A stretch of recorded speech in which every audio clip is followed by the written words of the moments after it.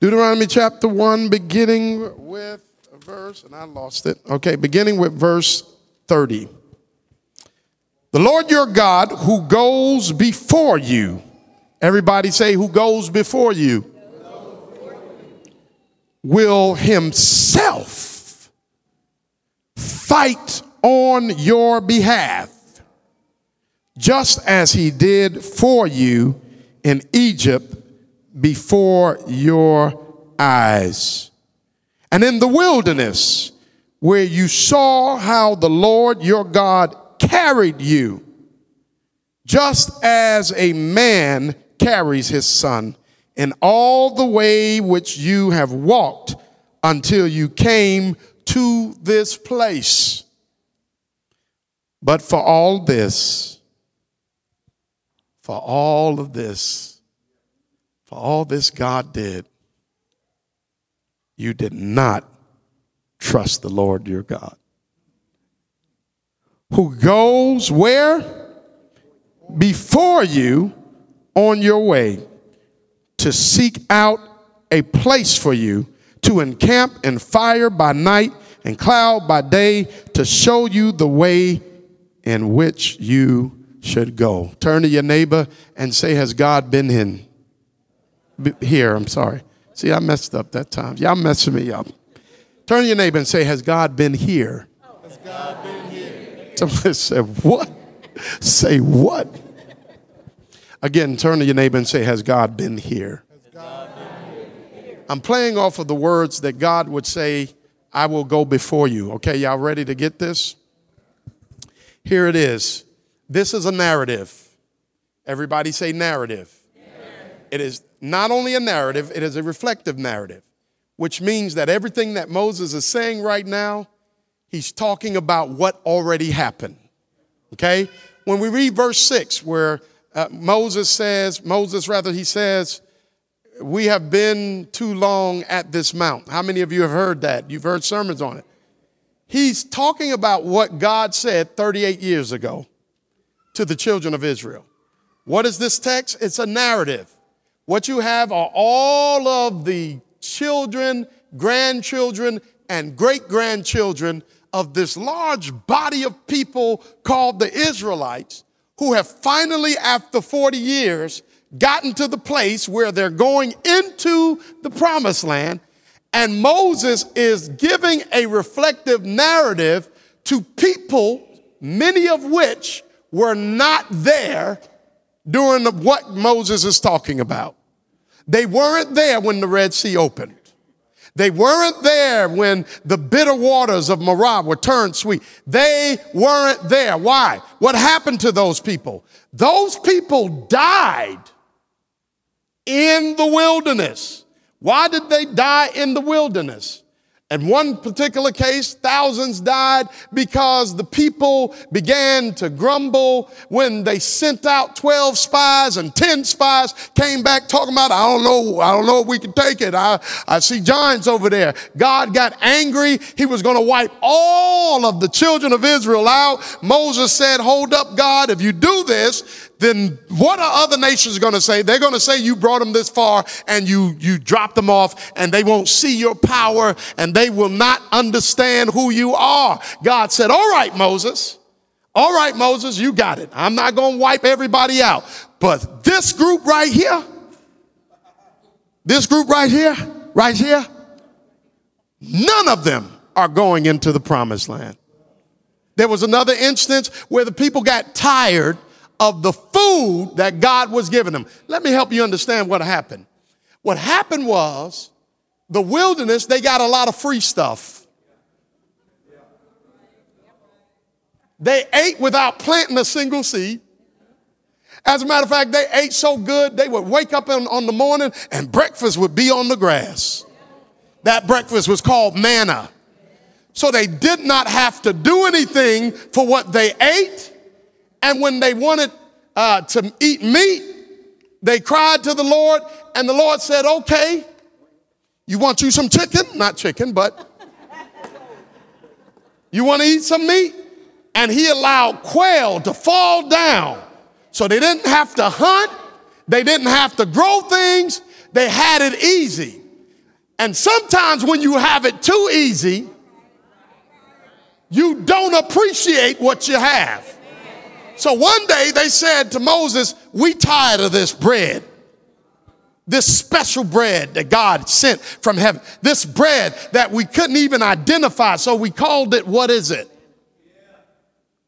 And God got angry because they were complaining about nothing. They were complaining. There was no struggle, and they complained. There was no turmoil, and they complained. They had it like they needed it, and they complained. God gave it to them without them doing a thing, and they complained. That's not only sounds like the children of Israel, but that sounds like some of our children. Some of us are in the wilderness, and God has given it to us. He's letting us have it. Sounds like the history of this church. You do know this building was a gift. No note. No paying for nothing. Just insurance and other things. But sometimes the wilderness is where God lets you have it for free. And here they were in the wilderness, got upset, started complaining to Secura. I mean, you should have been there. They were rolling their neck, talking about, Moses, we don't like this light bread. I mean, come on. Is that the only thing on the menu? Every day, same thing. Every day, day after day. Quail, come on. There got to be something other than quail around here. You ain't got no chicken, Moses. And you know what God did? In his anger, in their lack of appreciation, he sent serpents in among them. Deadly serpents, and it killed thousands of them. So what you had is you had this group of people where some of them died without seeing the new place. So now that's what Moses is doing. He's talking to this group whose parents died. Some of them, their grandparents died. And you know what he's doing here? He's going through history. Because I've learned that when people do not understand history, they will not appreciate present. If they don't understand that somebody died for you to get here, they don't understand that voting is not just a right, it's a privilege. People died so that we can go to the polls and select who we want to vote for. But when people don't know history, they cannot appreciate the present. And they will abuse the future. So here they were. And Moses says, I need to remind you. I need to give you a history lesson of how we got to this place. So he goes over everything that happens.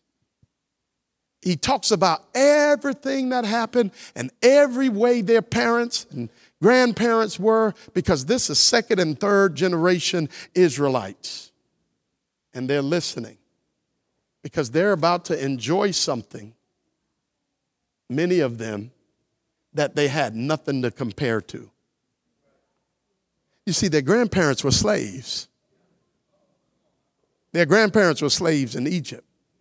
So for them to go to the promised land was a big deal, because they knew what it felt like not to have freedom. But some of them that were born in the wilderness was not a strange place. It was just where they grew up. So Moses goes over, let me tell you what happened. And he says in this narrative, in the text that we read, he says, the Lord, the first thing he says in verse 30, the Lord your God who goes before you. He's talking about what he told them. What he told them back then. What he told them. So what he's talking about is everything that happened from Exodus chapter 15 to the end of Numbers.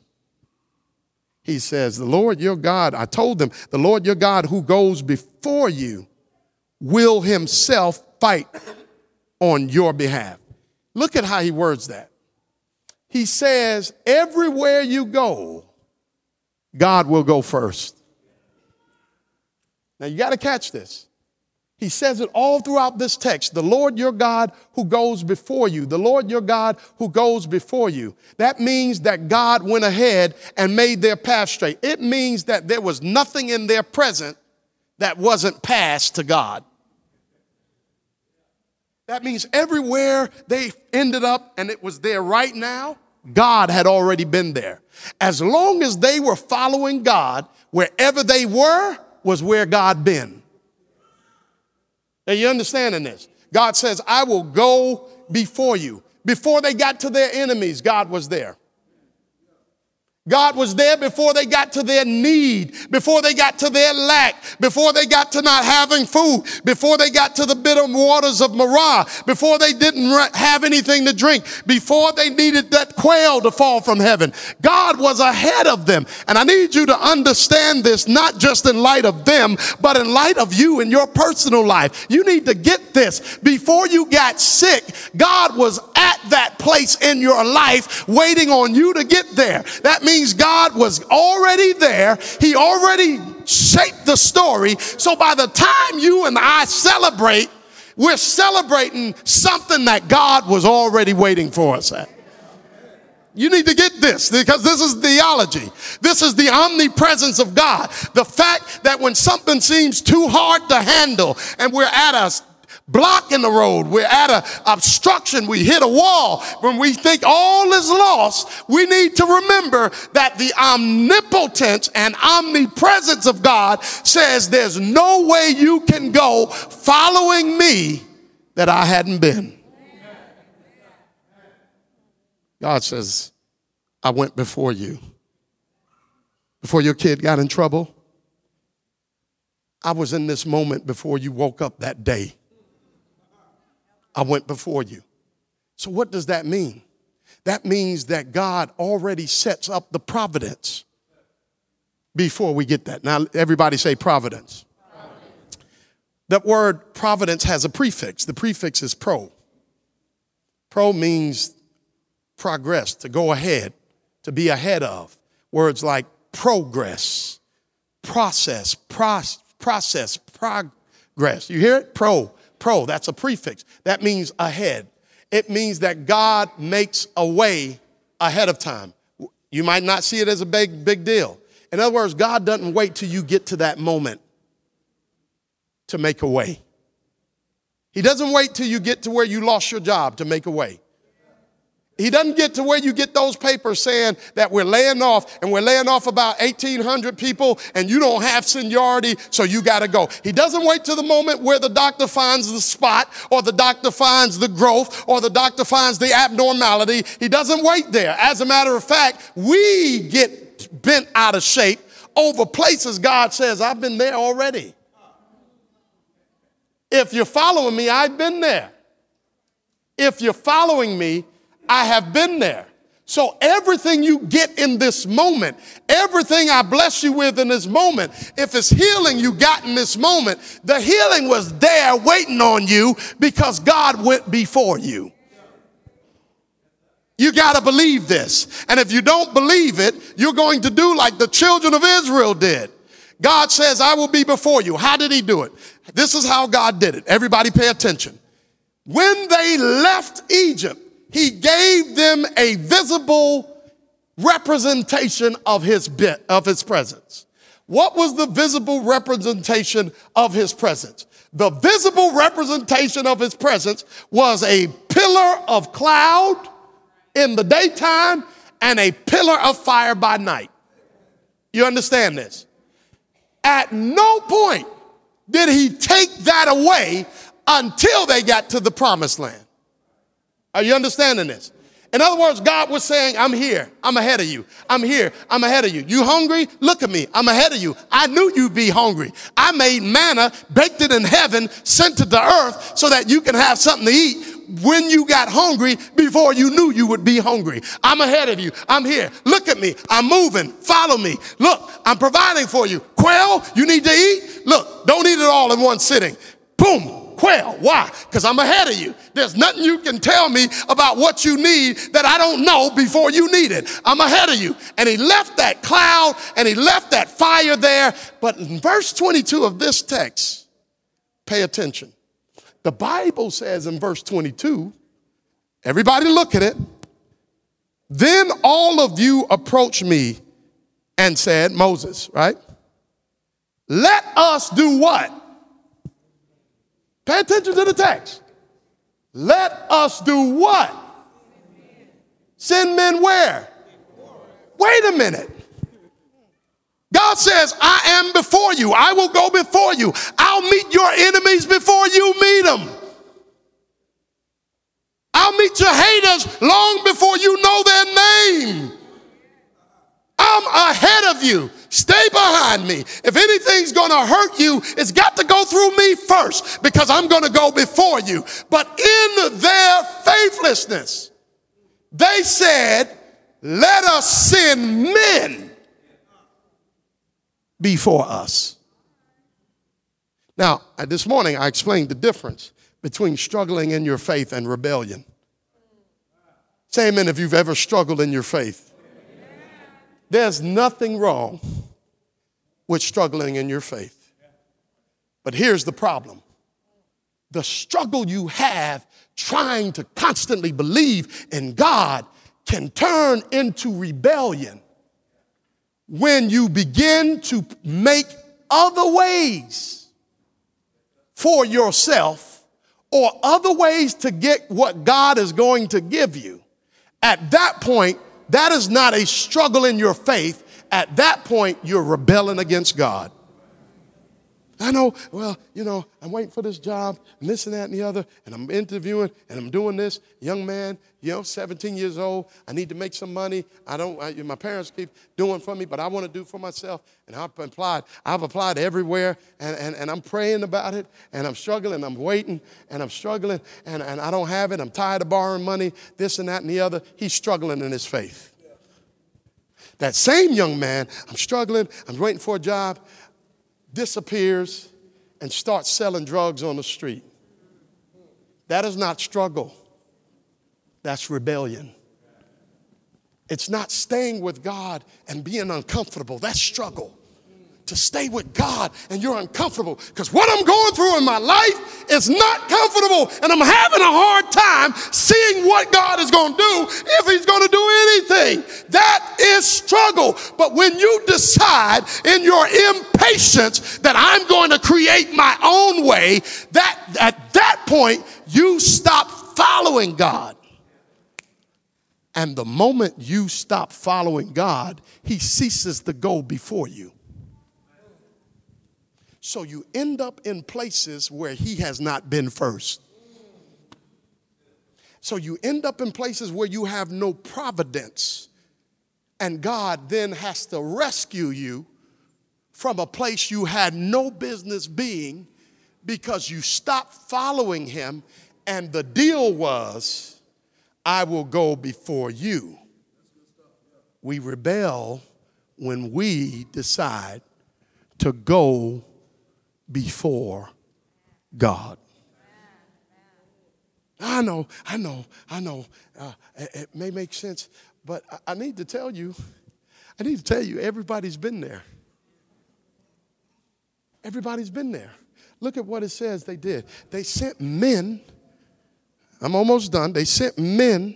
Let us send men before us that they may search out the land for us and bring back to us word of the way by which we should go up and the cities which we shall enter. That's a problem. Because rebellion is when you try to find a way out of having faith. Some of us can't handle faith. What causes us not to handle faith? Fear, control. Some of us are control freaks. You might as well say amen. It's the truth anyway. We're control freaks. We need to know where, when, what. We need to know, okay, even for a restaurant. Some of us can't even be surprised. Put this over your eyes. I'm going to take you somewhere special. Yeah, you put it over your eyes, but then you want every question answered on the way, to the point where by the time you get there, you don't really need a blindfold because you figured out where you were going anyway. Well, where is it? What kind of food is it? What category of food is it? Is it Asian? Is it even a restaurant? And we do the same thing with God. But God will deprive us of some facts to strengthen our faith. Oh, somebody needs to, you need to etch that in your heart. When he starts depriving you of facts, he's strengthening your faith. Because man doesn't walk by facts. We're supposed to walk by what? Faith. Okay, so let's see what happens. Here it is. He says God is going before you in verse number 30, as he did with you in Egypt before your eyes. Then he says, and in the wilderness where you saw. Now, here's the problem. Here's the issue now. Here's the beauty of it. God let them see. Everybody say, God let them see. Thank you. Okay? God let them see with their eyes. Okay? What does that mean? That means God met them where they were, did not deprive them of the what, allowed them to see his power. Are you understanding this? Okay, what would that translate to today? God let you see your big mama get sick almost to death and then come out of that sickness and she's still here today. He let you see that. You didn't have to believe it. He let you see it. In other words, God says God is in essence is saying, I know how frail and how difficult it is. So there are some things I'm going to let you see. I'm going to let you see my power. I'm going to let you see me send the plagues. I'm going to let you see me crush Egypt. I'm going to let you see me send locusts and flies and darkness and boils and turn the Nile River into blood. I'm going to let you see this with your eyes. Look, pay attention. I'm going to let you see me open the Red Sea. I want you to look. As a matter of fact, stand still and see. I'm going to let you see. I'm going to let you see bills get paid without money in your pocket. I'm going to let you see you get healed with a doctor that told you bad news. But I'm going to let you see that my news is better than the doctor's. I'm going to let you see yourself gain weight without a job. I'm going to let you see. Pay attention. I'm going to let you see. The reason why I'm going to let you see, because maybe it'll strengthen your faith in me since you don't have a strong faith. But let's look at what happened when God let them see. I'm going to let you see. I'm going to let you see me give you a job that 10 other people qualify for before you. I'm going to let you see, Mountain View, you get on television for 2 years and be on billboards and be in the movie theaters, even though your budget says but I'm saying I'm going to let you see it. I'm not going to tell you about it. I'm not going to send a messenger.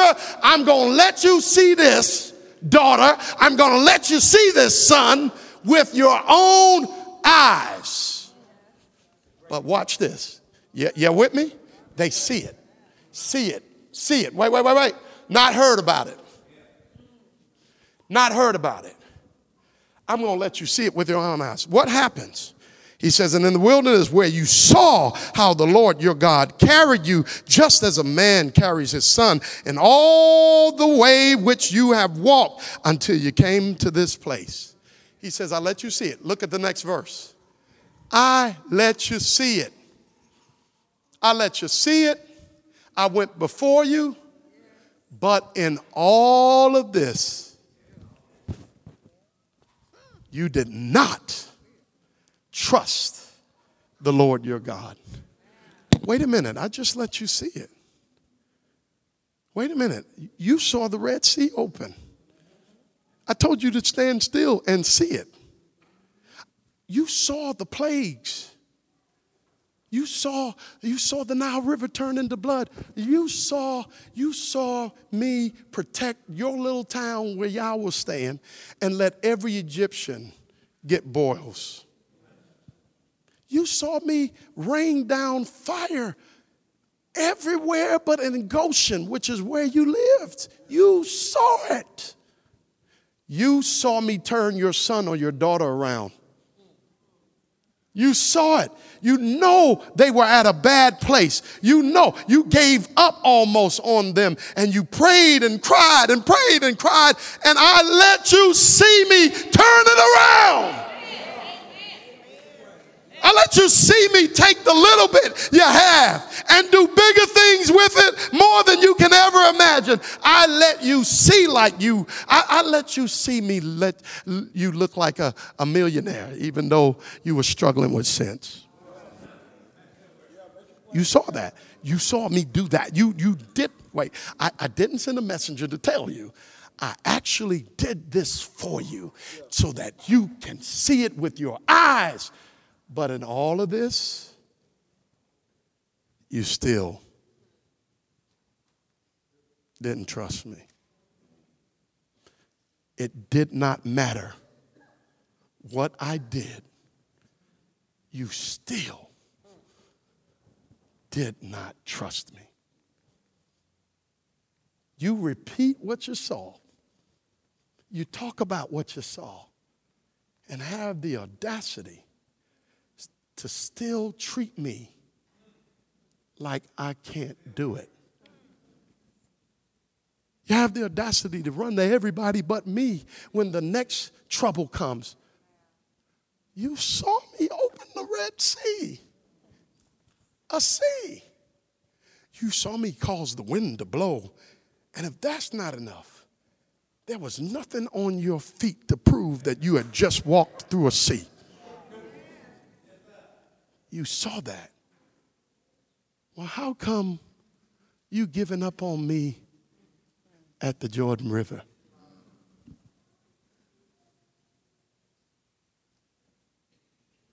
You saw me go before you. When you got there to the wilderness, without making reservations, there was food on your table.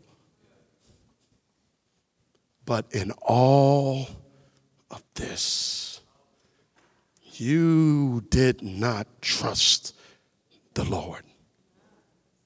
How dare you testify in one moment and question the next moment? How dare you sing about you don't know what the Lord has done for me and wonder what he's going to do for you in the next moment? He says, you didn't trust the Lord your God. Verse 33, there it is again. Who goes where? Before you. Turn to somebody and say he goes before you. Tell him when you get there, he's been there. When you get to sickness, he's been there. When you get to being broke, he knows he's been there. And if he's been there and you're still going through it, that means he saw it. And he took what he saw ahead of you and he looked at you and decided you can handle it. There's nothing you're going through right now and you're right now that God has not seen before you've seen it. Now, the only time we get to where God has not been here is when we stop following God. Because he says, I will go ahead of you. Damani, I want you to go ahead of me. You can take a little man in the tuxedo looking all nice. Look at him. Okay, sit down then. So here God is. He's going ahead. There's an obstacle there. Either God will move around it and say, keep following me, or he will move the entire obstacle. Why? Because I'm the God that goes ahead of you. You thought your world was over when you had the baby and you were pregnant and people were talking. That's why you don't need to worry about what people say. God is before me in my mistakes, in my victories, in my failure. You can tell my story if you think you can. But since God is before me, he's the only one that can tell it like it will be. So he goes ahead of us. Keep going ahead. And then when we see moments that don't feel comfortable, we decide, keep going, girl. We decide, I don't know. So we decide to do this. God says, I will provide for you. I will trample on your enemies. Follow me, and I'm ahead of you. So now you got haters over here. But the problem is, God says, I will go before you. If you follow the cloud and you follow the fire, we get here and wonder what in the world is going on. We pray and we pray and we pray, and we have to deal with this mess, and we feel forsaken. But I'm going to tell you how gracious God is.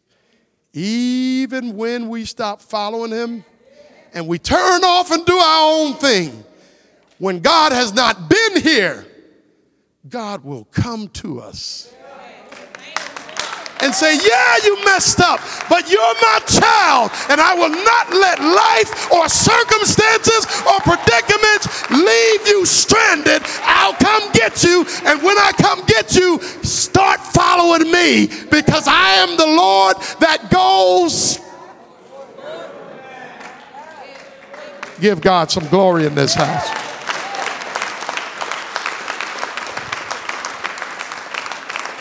So what happens in the New Testament, God still does it. And here's the problem. Here's an issue. Watch this. God saw everything the children of Israel, Pharaoh saw everything the children of Israel saw. Do you know the children of Israel were not the only ones that saw the Nile River turn into blood? What happens is, when you are constantly, pay attention, this is a point, this is going to bless your life. When you are constantly dismissive of what God is doing as he goes ahead of you, what was designed to make you love him more will now cause you to be hardened against him. That's why Pharaoh can see what they saw. They fell more in love with God, though rebellious and faltering and falling. And Pharaoh turned harder against God. Why? When they both saw the same thing. Because it's not just in the fact that you see it, but does it make a difference in your life? Pharaoh didn't care about that. Every time Pharaoh saw a miracle, he said, okay, I'll let him go. Then he turned around and said, nah, y'all can't go nowhere. You should have seen him. He had a red rag hanging out his back pocket, Dickies and Converse. No. Why? Because though he was seeing it, he wasn't following. It's possible to see it but not follow. It's possible to know this was God, but I'm not going to follow. So the question is, where you are in your life right now, has God been there? Whatever's going on in your life, has God been there? As a church, has God been there? Have we been praying and following and praying and has God been there first? Because if God has been there already, there's no weapon formed against me in this moment that can prosper, because God went before me.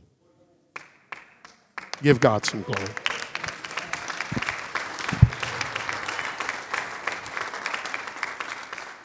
Here's the redemptive piece, and the redemptive piece is, if you're here, you need to be saved. If you're not saved, you don't get credit. You don't get glory credit for coming to church. That's not how God says, I don't want you to watch me. I want you to let me watch you. I don't want you to just visit me. I want you to belong to me, right? So this is what Jesus says. Jesus says, you know what? God says, in the fullness of time, I'm going to go before you. What do you mean I'm going to go before you? See, whatever you need to do, I'm going to go before you and make a way. So since Jesus and the Holy Spirit and God the Father knew that there was a big giant that we all have to fight called death, Hebrews chapter 2, verse 9 says something very interesting, that Jesus goes before us and he tastes death for us. So no child of God who gets to the point where he's leaving and being called from labor to reward, or your grandma, she walked with God, or your big mama, or your granddaddy, or your cousin, whoever it was that walked with God, that belonged to God, that had been redeemed by the precious blood of the Lamb, that gave themselves to Christ in obedient faith through repentance and baptism, none of them are going somewhere where Jesus did not go before them. That means Jesus died on that cross one day. He says, okay, God the Son says, I'm going to go before you because one of these days you're going to die. So I'm going to go down there. As a matter of fact, I'm going to go down to death, and I'm going to take his keys away so that when you get to this place, you won't be locked there. You won't be locked there. That's why the person who is in Christ, the person who's a child of God, one of these days we're going to be in the tomb one day, but praise God, when Jesus comes and the trumpet sounds, the dead in Christ, guess what we're going to do?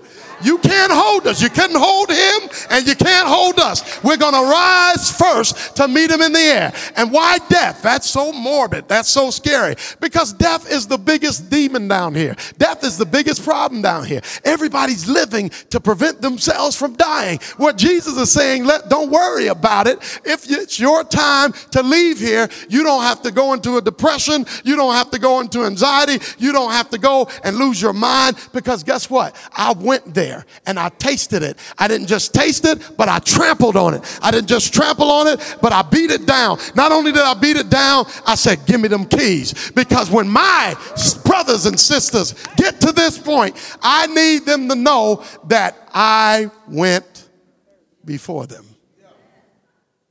And if you're not a child of God today, maybe you're a church attender, but you're not a Christian, I'm going to tell you what you need to do. You need to come to Christ. First of all, you need to come to Christ. You're not coming to us. You need to come to Jesus. You need to come to, let me tell you something. Going to church is fine, but Jesus says, come unto me. Come unto me. He didn't say go to church. He says come unto me. Now we come to church because it's a great fellowship, but you need to come to him. Stop playing around with God. The devil ain't playing around with you.